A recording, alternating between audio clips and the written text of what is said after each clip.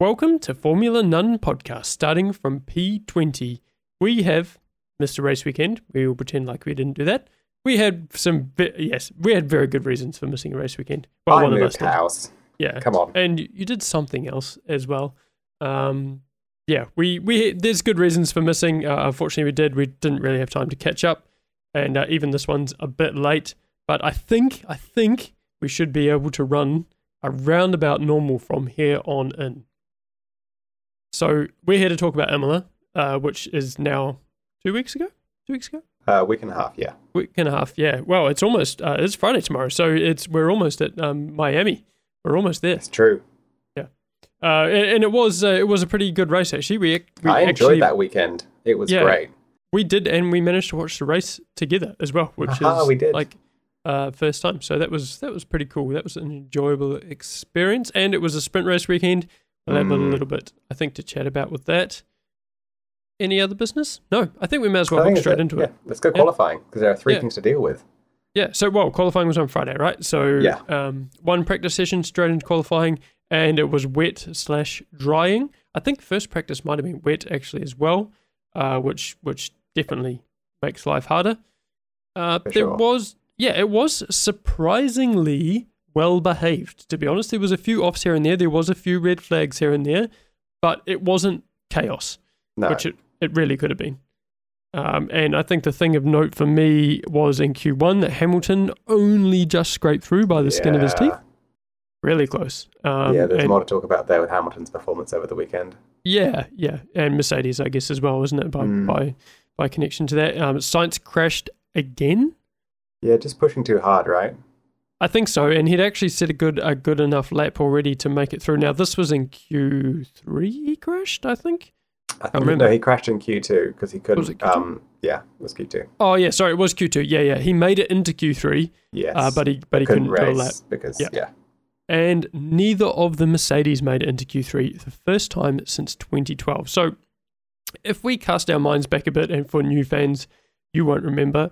Back in 2009, when Ross Brawn bought the team after Honda collapsed. So Honda decided to pull out of Formula One after the 2007 or 8, I think it was 2007 global financial crisis. Oh, okay. They decided to pull out of Formula One before the 2009 season, and they didn't make any real effort to sell the team. They decided to pull out. So this sounds familiar, right? They just randomly go, okay, we're pulling out now. Goodbye. They've done it again recently, right? So Ross Brawn managed to get enough money together. So Ross Brawn was in charge of the team, who's now, in charge of the sporting side of the FIA, I think, or not FIA. He's in charge of the sporting side of Formula One. That's not the FIA. I don't. Right. So he had been. Okay, this is history lesson right here. We're going a long way back, and I keep going back further and further. I'll stop here. So Ross Brawn was the team principal of Ferrari. Or not team principal, sorry, he was the technical director of Ferrari in their extremely successful period from the late 90s through to the early 2000s and mid-2000s. He came across to Ferrari with Michael Schumacher in about that era in the mid-90s, and he was a hugely important part of their success. He retired and then decided to come back. I think if I'm remembering it correctly, he retired and then he came back. Honda bought him back when Honda owned a team outright in Formula One. Right. They decided to pull out due to the global financial crisis after a pretty short window. I think they'd been Honda for only maybe 3 years, and they'd built a garbage car in 2008. It was truly garbage, but they'd put a huge amount of effort into 2009, where there was a big rule change. So come 2009, Ross Brawn has bought this team. He's kept it alive on a skeleton crew, and they've got an absolute amazing car. It's half a second faster than anyone else. They now have a Mercedes engine, and this is kind of how this story is really how Mercedes began as to be a dominant team, and McLaren dropped off from being a regular race-winning team. Right. This is actually all tied into that story. So Honda spent a huge amount of money, did a huge amount of work for 2009, but then they pulled out. Ross Brawn bought the team. The team won the 2009 championship with Jenson Button. They just scraped through in the end because they didn't have any money to develop the car, but it was so strong at the beginning of the championship that they managed to scrape through. Mercedes had been trying to buy McLaren. McLaren refused, so they ended up buying Brawn. So when they bought Brawn in 2010, which was the next year, the car wasn't as good because, like I said, they really hadn't had the money to develop the car. So Mercedes came in and they had to start building up the car again. So what they did quite early on was they managed to get a car that was very fast, actually. So often would do very well in qualifying, but would absolutely chew its tyres. So even back in 2012, with Michael Schumacher and Nico Rosberg driving, they were regularly getting into Q2. Hamilton joined in 2013, and again they were still regularly. Q3. I mean, they were in the top 10, right? They were often in the top 10. Sometimes they'd even get poles, but they'd just eat up their tyres generally and not manage to stay ahead. But they would win the occasional race here and there. 2013 was again improvement before 2014 when they began, 7 years of absolute dominance, really. So there is a little history lesson for you, and it's amazing. So since that time, 2012 is when we last saw a Mercedes not in Q3, and that was a little bit of a history lesson of how they got to that point where they've been in Q3 all the time. So yeah, and Ross Brawn left. I can't remember what year he left, but he really did played a huge part of building the team up into what it became, into the real behemoth that it became, and deserves a huge amount of credit for how well that team has done, I think, because it was the strategic goals that he set, and it was the saving those people. He saved those people's jobs. If he hadn't bought the team, they would have folded, and a lot of people would have lost their jobs, and we never would have seen that amazing potential, the amazing story of a privateer team winning the Formula One World Championship, because that's what happened. It was amazing. So the car that was pretty much one of, sometimes the slowest car on the grid in 2008, won the championship in 2009. It's pretty good. Crazy. Yes. Yeah.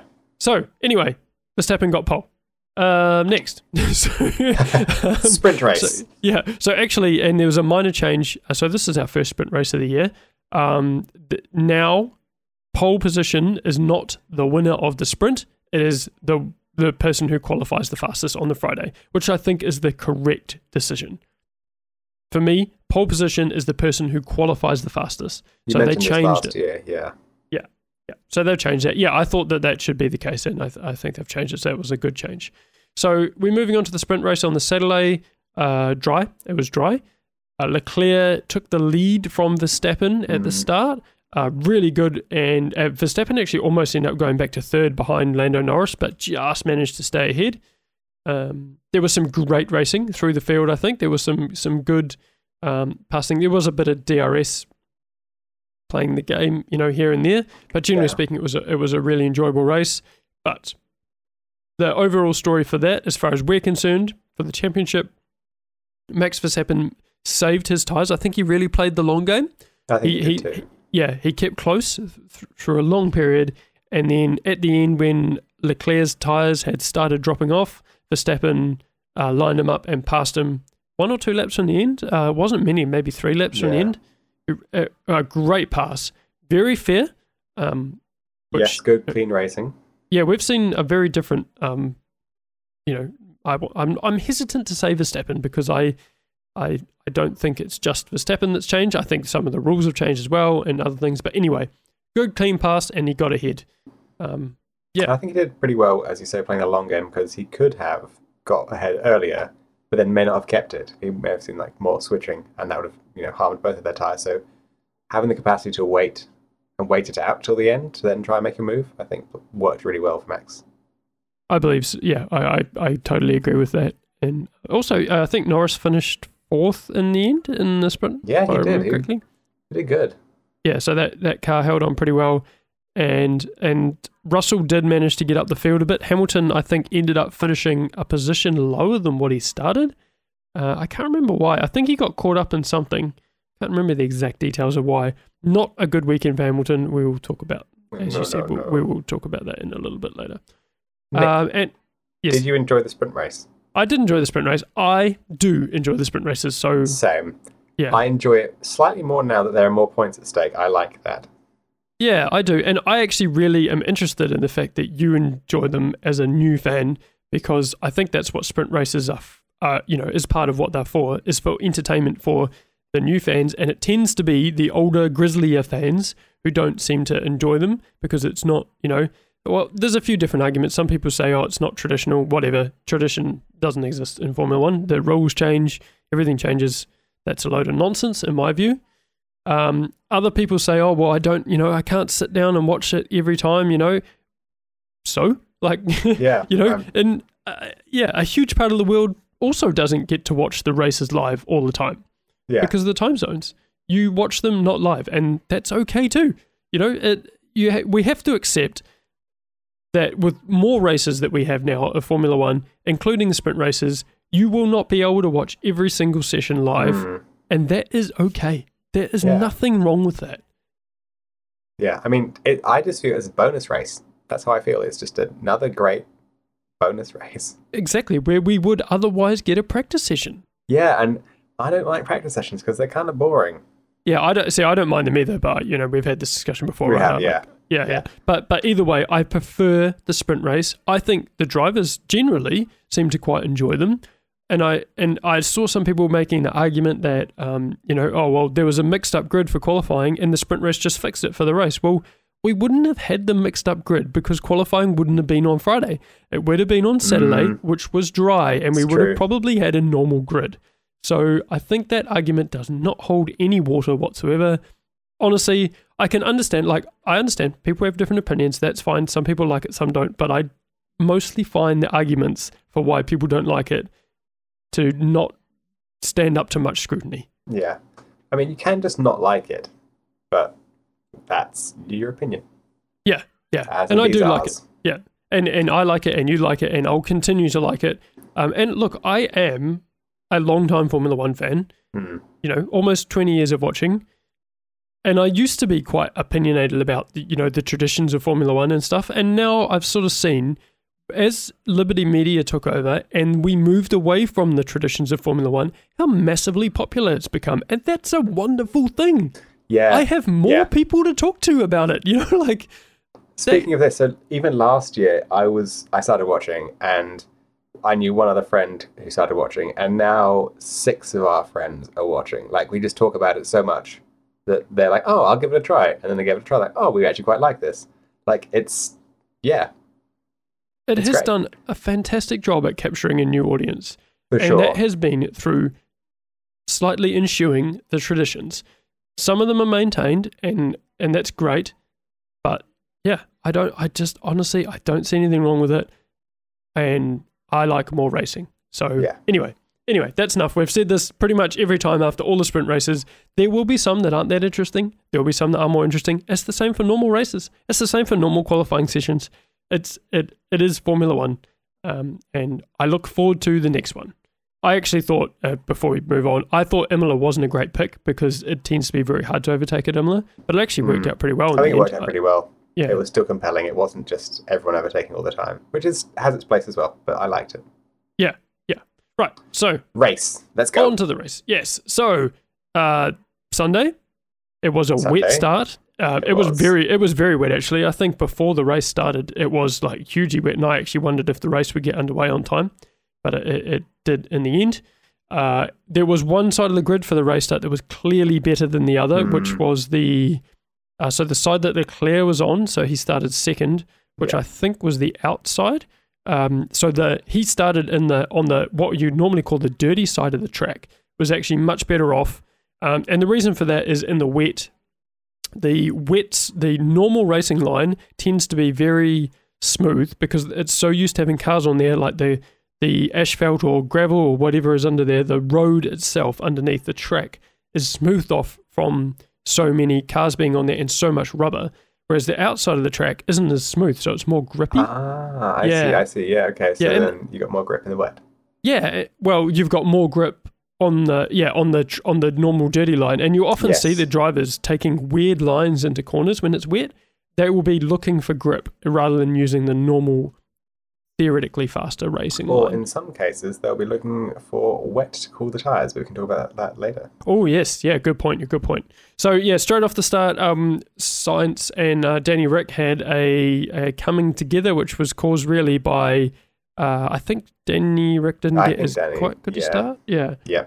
And Sainz got alongside him, and then it was a bit clumsy, really. It was ultimately Daniel Ricciardo's fault, but he was trying on the inside. He was trying to leave as much space for Sainz as possible so he didn't crash into him. He climbed up on the curb, which was wet, and slipped off and just tagged the back of Sainz's rear wheel. And the unfortunate thing was, it was like racing, like road contact patch side of the tyre. So the main face of the tyre to the main face of the tyre, and that almost always ends in a spin. If they'd gone like tyre sidewall to tyre sidewall, he probably wouldn't have spun. But because you get two tyres rotating in the same direction, they grip against each other and it yanks one of them around. Yeah. A little bit unfortunate, and Sainz was out. Yeah, he got beached and Danny managed to keep going. Danny did fall to the back of the field, but he managed to keep going out of the gravel. Man, it sucked just to see Sainz beached in the first or second corner. It did. And I think, he's done a combined total of about 2/3 of a racing lap in the last two races. Oh my goodness. I think so. Did he? Didn't he? It was the first lap he crashed on in Australia, I think. I can't remember exactly. He's done very little. It's been rough for him, and some of it is self-caused. He wouldn't have been up there with Daniel Ricciardo had he not crashed in qualifying. So it's not looked. I personally think he's quite fast, Sainz, and I think he showed, like against Lando Norris as well. But I think he's having to push so hard to maintain that speed that he is making mistakes, and he really wants to beat Leclerc. And after last year, when he did beat him in the points, he's thought, hey, I can do this, I can beat him. But I think where he beats him is in consistency. It's not in pace. And it's almost like he's forgotten that. And I imagine that, as a racing driver, you never want to think you're slower than someone else. For sure. You want to, I did ask you this last time. I'll ask you again. Do you think now Ferrari's going to treat Leclerc as the first driver fully? I don't think they need to. Because you think it'll just bear out in the way it's going? It kind of does at the moment. And Sainz has just re-signed for 2 more years at Ferrari. I don't honestly believe that Ferrari took him on with a view to having 2 number 1 drivers. I genuinely don't. They will have seen something in the data that suggested that Leclerc was slightly faster than Sainz, but I think what they really wanted was 2 pretty fast drivers, which ultimately is what they've got. And in fact, if those 2 iron out their mistakes, I think they're comfortably the best driver. Or no, there's I've just forgotten about Hamilton and Russell, but I think they're a very, very competent driver pairing. And maybe they are better than Hamilton and Russell, because I think with Hamilton and Russell, you potentially have a battle to be the number 1 driver. In this case, I don't think the battle is there, because I think Leclerc wins it naturally, but Sainz is close enough that he's really close. Unlike, Verstappen and Perez, where I think Perez is a little bit further behind, which sometimes means he doesn't finish as close to Verstappen as you'd like him to. And it was the same with Bottas, and Hamilton back in the day. So potentially, a really, really, really strong driver pairing, but they are combined making quite a few mistakes. Yeah, so it was a bit of a quiet race for a while there. It was.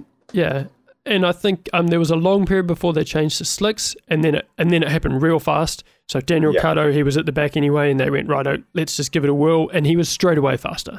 Like immediately setting purple lap time, so fastest sectors. So everyone poled in just about straight away. Not much really changed because of that, because everyone poled away at once. Tsunoda did have an unsafe release in the pits. Yeah, Ocon snuck in front of Hamilton. Right, Yeah. And hey, what happened to Alonso? Just trying to remember now. I feel like something bad happened to Alonso. He had another rough weekend. Engine fail? Yeah. Had to retire the car? Yeah, rough weekend. He has looked, the last 2 races, he has looked very strong. Yeah. Very, very strong. And he's been really unlucky with reliability. They took a while to turn DRS on. Everyone was saying, why isn't DRS on? And then eventually it was turned on. Yeah, and then interestingly afterwards, everyone was saying that, and I was kind of thinking that too. And then interestingly afterwards, there was a different perspective, which was, hey, we almost saw a bit of a race without DRS. Yeah. And it's not that far off not needing it. Like Imola is a hard place to overtake, traditionally anyway, and the cars were still following really close without DRS, and that is a great sign, I think. It really is. I still think it's hard to overtake, and it always has been. It always will be. You are facing the best drivers in Formula One. You know, like it's never going to be easy. I think but you don't see that like gap spreading as much as it did before the regulation change, right?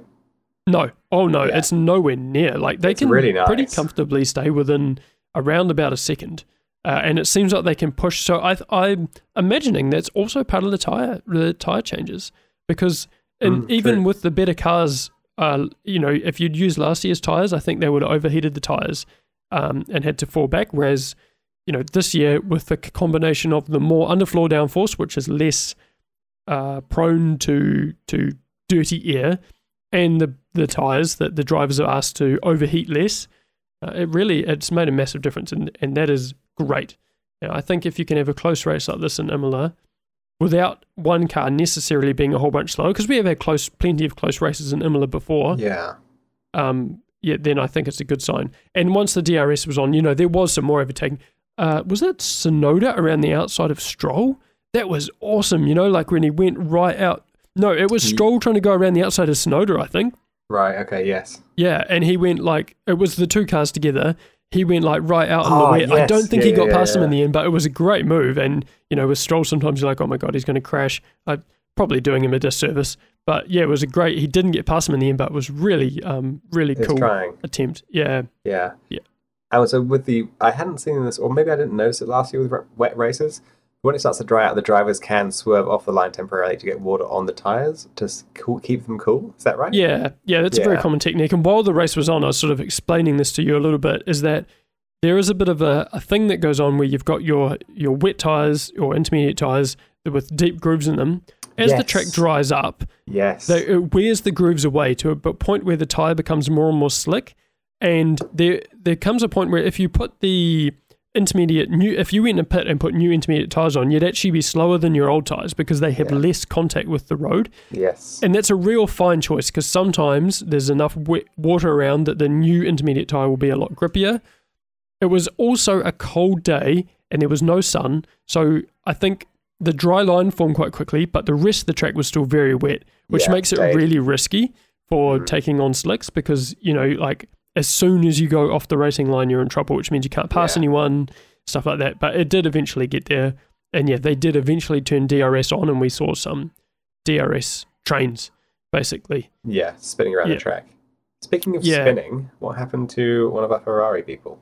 Yeah, so, what happened was... the only Ferrari person. Yeah, there was enough gaps in the track, and I think at that stage it was Verstappen from Perez from Leclerc. 1, 2, 3. There was enough gap between Leclerc in the third and Norris in fourth that he could stop for new tyres to set the fastest lap to gain that point. And when he did that, Perez stopped as well, and then, you know, they all ended up stopping because one triggered the other. But Perez got close enough. Leclerc got close enough to Perez that, you know, he could really have a good go at him. He was pushing so hard, Leclerc. He at Variante Alta at the top chicane. This is one other thing I love about Imola. The corners have names. They're not numbers. Yeah. I love that. You know, you got Tamburello, you know, probably potentially the most famous corner in Formula One because of Senna dying there. You know, the hairpin at Tosa. You've got, you know, Variante Bass is gone now, actually, which was the second chicane. That was just before the start-finish straight. That's been deleted now. You've got Ravazza 1 and 2, which is the last two corners as you come down the hill. Acqua Minerale, you know, all these beautiful names for corners. Acqua Minerale, I love. Yeah. The Villeneuve chicane, you know, they've all got these amazing names, and that's a great thing to see. Anyway, at the Variante Alta, so the top chicane, with the big curbs, Leclerc was just pushing a bit hard, and we were on board with him at the time in the race. We were. And you could see it happening. He just clattered over the curb, and straight away it was like, oh no, and he went around. He was actually really lucky to continue at all. He hit the wall surprisingly hard. Yeah, he did. Yeah, but he managed to get going again. But he dropped out of third place. He dropped all the way back to like 8th or something, I think. Yeah. Came back for a few places, but was pushing really hard, which I admire. But I'm seeing a trend. You know, that Leclerc makes mistakes when he has to push very hard. And when he has a car that's really good, and maybe he still has to push hard. I'm not quite sure, Liz. It's almost like a bit of a mental thing. You know, it happened in Monaco last year, for example. You know, he had pole position and then he crashed the car, and that cost him the race win probably because it meant his car was broken for the next day, which they didn't know about. You know, all that kind of stuff. Yeah, you won't win a championship like that. No, you won't. It feels like a waste to throw away third place points for the cost of 1 point. You know, like I understand wanting to steal it off Max, but at the risk of spinning, is it worth it? Well, I don't think he was going for fast lap. I think he was trying to overtake Perez. Oh, okay. See, I think it was both, but yeah, no. Sorry, it would have been both. But yeah, so it would have been moderately more than 1 point. But again, championships are won on your bad days, not your good days, is the old saying, and I believe that to be true. And I think today was a day where he probably just needed to recover the points, and instead, what we saw happen is we've seen a 48 or 46 point deficit pretty much halved in one race. And the day before, or 2 days before, we were talking about how difficult it looked for Max, but still doable. It's a long season, but it's a long way off. And now it's like it's almost down to just one race win. Yeah, it feels like Max and Hamilton midway through last year again. Yeah. So interestingly, Max took maximum points from the weekend. Maximum points. Which so he took the sprint race points, he took the fastest lap, he took pole position, and he took the race win. Which is I don't know what the word is for that. We have I can't remember. Do you know what it's called when it's pole, race win, fastest lap? Not a trifecta. It's called Grand something Slam? else. It is. We do call it a Grand Slam, but it has an actual French name. I have to look it up. I can't remember. Oh yeah, no, we don't. I joked it was a Le Grand Fromage. But yeah, that's right. The big cheese. Yeah. Actually, drawing comparisons to last year, I do wonder if this is just mainly a mental game with Leclerc, because I said last year that Verstappen had never been in a position that he was fighting for a championship before, and some small mistakes were beginning to show because he's not desperate, but really pushing for it. And I wonder if Leclerc's hit that same mentality early on, knowing he's got such a lead, knowing he kind of needs to keep that lead the entire year, and so is kind of risking it. Potentially, we didn't see that from Verstappen, I think, until much later. Until when it seemed like the Mercedes was clearly a faster car, and I think it was anyway, especially in race trim.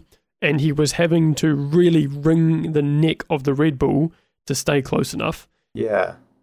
I do see what you're saying, and potentially that is the case. That there's a little. It's or maybe it's because he felt like, okay, I can afford to potentially throw away points here. He probably didn't think about it that hard, to be honest. But it is interesting. Yeah, no, it's probably wasn't a calculated thing. But I'm just thinking, like, no, I'm not a sports psychologist, but what would be happening subconsciously in your end of race mind? Yeah, and now the pressure is I think very different now. Yeah, the pressure is back on, and I guess there's a question around Red Bull's reliability, of course. But if they fix their reliability issues, I mean, they look like comfortably the fastest car at Imola. Very dominant in that race. Very good. Yeah, though having said that, I think the Ferrari looked like the very dominant car in Australia. So, which was only 2 weeks before. True. So, is that a track thing or not? Yeah, and it probably is a little bit track specific, and we'll probably see it ebb and flow between them. But if I got offered either drive right now, I'd take the Red Bull. Right. Yeah, I think I would. Even I'd take the risk on the reliability issues, because I think their car maybe has a bit more ultimate potential than the Ferrari, and I base that on no knowledge whatsoever, other than I've watched Formula One for 20 years. Yeah. What did you think of the other drivers in the race? Yeah, so I think there was some real notable things in there. I don't know about you, but I thought Seb had a really good sort of comeback race, where I felt like it was a comeback race, after Australia, which was god-awful. Really a terrible weekend for Vettel, probably his worst weekend I've ever seen him have, really. And not all of it, some was down to him, some wasn't, but it was awful. He did really well, I think, in the car that didn't deserve to be in the top 10.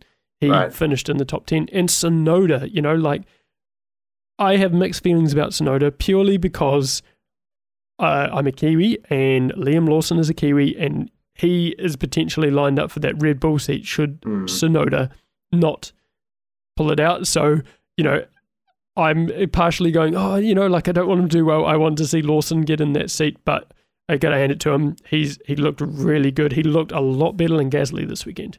Yeah. Yeah, he did. Yeah, and actually they were both out in Q1 in qualifying, by the way. That at their home track, that car did not look good in Q1, but Tsunoda, really good comeback. Sorry, carry on. Oh, I was going to say Norris in the McLaren. Yeah, P3. Interesting turnaround, yeah. Yeah, crazy. And then Russell fourth. I mean, Russell fourth is more surprising than Norris. I think it is. Great, I think it is. But Russell fourth is more surprising given Hamilton's in the same team in the same car and is lacking. Yeah, and what did Toto Wolff say? The car was undrivable. Well, yeah. Oh my goodness. Not for Russell. Pandering to your star driver. Come on. Yeah. All right, we'll get there. We'll get there. Okay. I think Russell is pulled it out really this last weekend, and I'll be interested to see if he keeps it up because that was a very impressive weekend. And then I think it's a garbage car. I mean, it's still the third or fourth fastest car on the grid.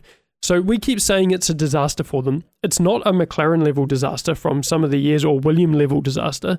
They are still comfortably the third or fourth fastest car, I think. But Russell given their is doing position, well. it's Yeah. And so Verstappen really had, I don't think, put a foot wrong. No. Neither did Red Bull. So Red Bull took. Did they take max points? They were 1 and 2. Not in the sprint race, though. No, they weren't in the sprint. No. So they almost took maximum points away for the whole thing. And either they are right behind or are they ahead of Ferrari in the championship? I can't remember now. Like, they have, considering they had, we have had 4 DNFs already for them. I think they look very strong this weekend, and it could just be purely dumb luck. Could be a cold track thing. Right? Because, this was a cold weekend. Maybe the heat doesn't work. No, they are ahead. They are. Yeah. Oh, sorry, they're behind. They're behind, but they're only 11 points behind. Yeah. And considering that they've had, 2 double DNFs? No, they've had 3 DNFs or whatever. They've had a lot of DNFs. It's pretty remarkable, I think, that they got where they are. And and just, I guess with Norris, McLaren was the slowest car in the first race. For sure. And, to see them on a podium, and it was not luck. Like, that was around about where the car sat. The only thing that was missing there is, so he would not have been on the podium because Sainz and Leclerc would have finished him ahead of him normally, but I'm not calling that luck. It wasn't some crazy result. No. And he would have, if not, he would have finished 5th in what was, again, the slowest car a few races ago. So incredible. Anything else that you can think about the race we want to talk about? No, I don't want to talk about Russell and Hamilton. And then other driver pairings, I guess. But. All right, let's move on to that discussion. And so moving on from Imola specifically, I guess, specifically, it was an interesting weekend where Hamilton looked downbeat. He sounded downbeat. And I don't for a minute believe that he's given up, because you don't win 7 world championships by giving up easily. No. But he did seem down, and Hamilton can be like this. Something I've observed in 15 years of watching Hamilton race is he does wear his heart on his sleeve, and when it's properly not going well, I think he lets it drop a little bit. Right. As he does, and then he'll come back very strong. Right.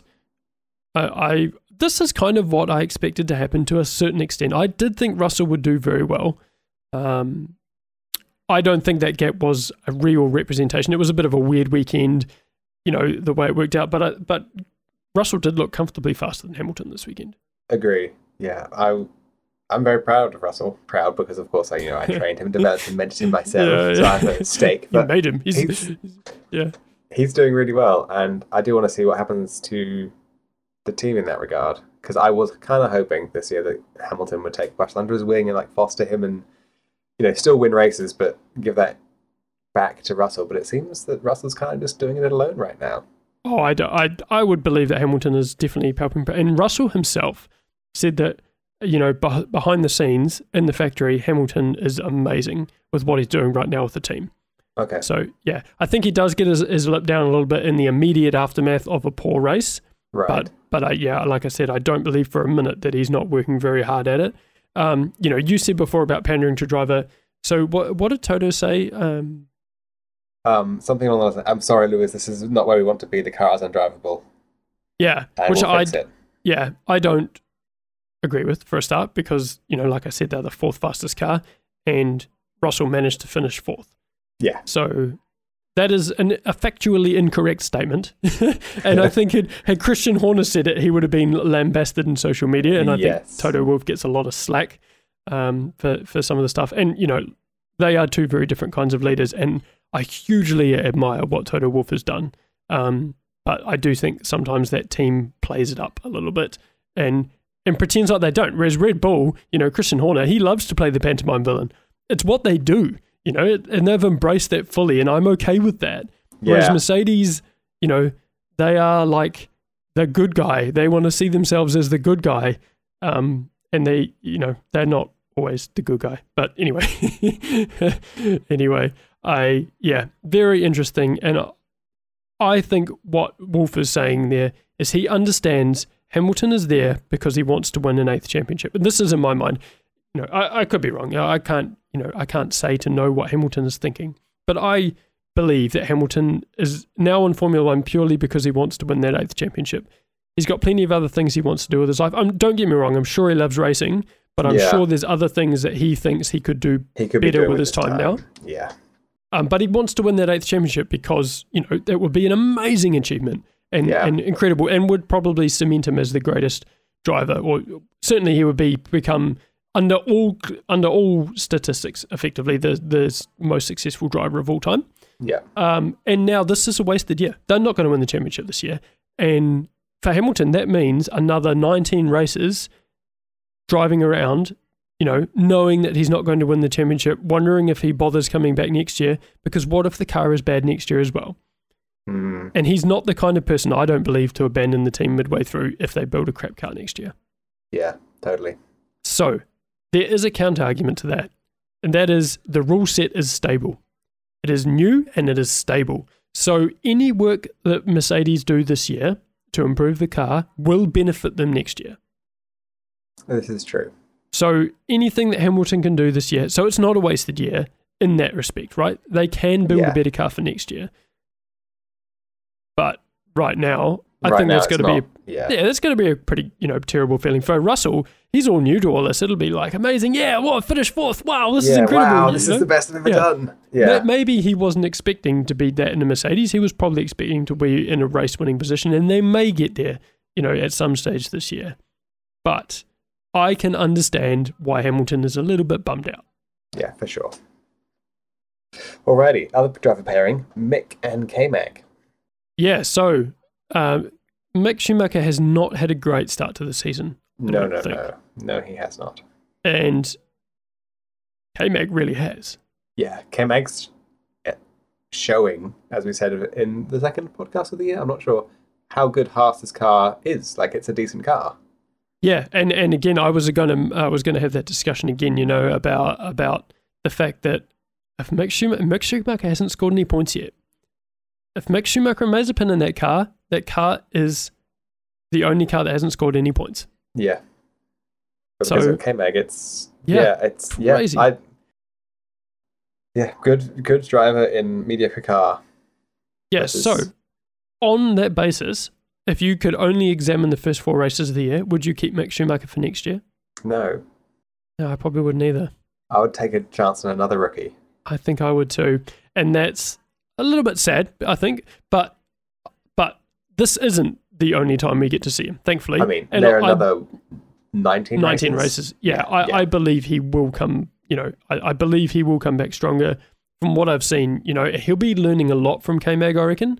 And I think K-Mag looks very relaxed. He's probably happy to share stuff, especially when you're beating your teammate anyway. Yeah. I think he'll learn a lot, and I back him to improve. But on this basis, I don't think he's not going to be his father. No. Let me put it that way. He's not going to win 7 world championships. Anything that he does, I think, and this happened to him actually in the other series, is that he does actually have quite a good pace. He's got a good racing brain on him, but it takes him quite a while to get there. Right. And I think the true greats hop in and do well instantly. I think of things like Sebastian Vettel, winning in a Toro Rosso in 2008. Max Verstappen won his first race in a Red Bull. You know, like, Lewis Hamilton came third, or, in his first race, for McLaren. I haven't seen that spark from Mick Schumacher. I think what we're saying is like the winners take to it like a fish to water, right? It just seems natural. Yeah. Alrighty. And I also wanted to, I really enjoy seeing the racing in Imola. It is one of my favorite tracks. I was so happy when they started going back there again. They have a contract till 2025. And I, it wasn't an overtake fest. And I really believe if every race is going to be, people get upset, oh, this one was a bit dull, there wasn't enough overtaking. Well, why don't we just run on ovals then? What's the point? Every, track should have different challenges. And I do appreciate the races where there are lots of overtaking. It's great and everything. But, too much of the same thing gets dull. Variation is the spice of life. Exactly. That is one of my favorite sayings, and Imola may not have a lot of overtaking. It is a difficult track. We saw plenty of people over the weekend going off and crashing. It is a difficult track. There, you can overtake, but it's difficult, and it is rewarding. And how cool is it watching the cars race in amongst the houses? Oh, it's super exciting. Yeah, it's just fantastic. Yeah. So I would also, if anyone's selling one of those houses, I would gladly buy it off you. Oh yeah, I bet. I wonder what they're worth. I'd love to know, actually, because probably part of me thinks a lot because it's near a racetrack. But then, honestly, it's a year-round racetrack. A lot of people would really not like that. And True. Yeah. But it is also, like a stunning part of Italy as well. A lot of Italy is stunning. But, also, we talked about McLaren already. They are looking a lot better. And they, from what I understand, from what they've been saying, they believe that's not necessarily track specific. They think that is about where the car sits now, that they've made some really good improvements. I did hear, I think it was Mark Hughes from the race, said that their problem overall is a lack of downforce, but at least they know what the problem is. And, not like Mercedes. Mercedes don't really know what the problem with their car is. It's porpoising, but they don't really know how to fix it. Yeah. Whereas in McLaren, it's like, okay, we need more downforce. And yeah, they're not going to be challenging Ferrari or Red Bull this year. So part of me is like happy because, they're, like maybe looking at the third fastest car as a McLaren fan. And then I remember that they were at least as fast as Ferrari last year, and Ferrari, is leading the championship. So bit of a bummer. But McLaren have said that they believe they're looking until at least 2024 when they get their new wind tunnel before they are really in a position to challenge for the championship again. Yeah, that's about it, I think. As a McLaren fan, it's made me happy because, boy, I was like, oh, God, here we go. We're having another 2015, 16, and that was... Yeah. My poor little McLaren heart couldn't take that. Oh, your poor little McLaren heart. Yeah. It's okay. Have you built your Lego McLaren yet, by the way? Patrick got a Lego McLaren as a gift. Whoa! I'm super excited. But no, we are still unpacking boxes in the house, and it's a mess. So, but yeah. But soon, and when we do, I will be sure to rub it in your face a lot. Yeah. Fantastic. Yeah, you're welcome. Okay. Also, I'm pretty sure this is our longest podcast ever. How long has it been? It's been 44 minutes. Oh my God. In all right. 20 seconds. It sounds like a good time to wrap it up. Yeah, go on. Right, so Miami this weekend, looking forward to it. Race at a time that we can, potentially watch live. You won't watch it live, but because you have work. But yes, I also have work, but I'll make it work. Yes, yeah, I'm looking forward to it. There's been a lot of talk about Miami. It looks good. There's been a huge amount of PR. Some of it good, some of it interesting, to do with the fake marina, which I found marina, no marina. Quite amusing. The pretend water, I don't know. Yeah, it's very American. It'll be interesting. Yeah, embrace it. I'm hearing good things about the racetrack, and the overall weekend apparently, is already sounding fantastic. People are loving it, which is great. Though I do hear the ticket prices are insane. Yeah. And there's also some other stuff, a little bit bumming out, which is it's in a really poor neighborhood, and the poor people did not want the race there. Which kind of sucks because everyone's going to go and spend their money in the rich areas. So that bit of a bummer, and yeah. But that is the nature of Formula One, and I think that's something that they need to work on. Anyway, on that lovely bright note, we will look forward to another race discussion in a pretty short space of time, hopefully. And it's goodbye from me. Yeah. Thanks for listening. Cool. We'll catch you next time here on Formula None.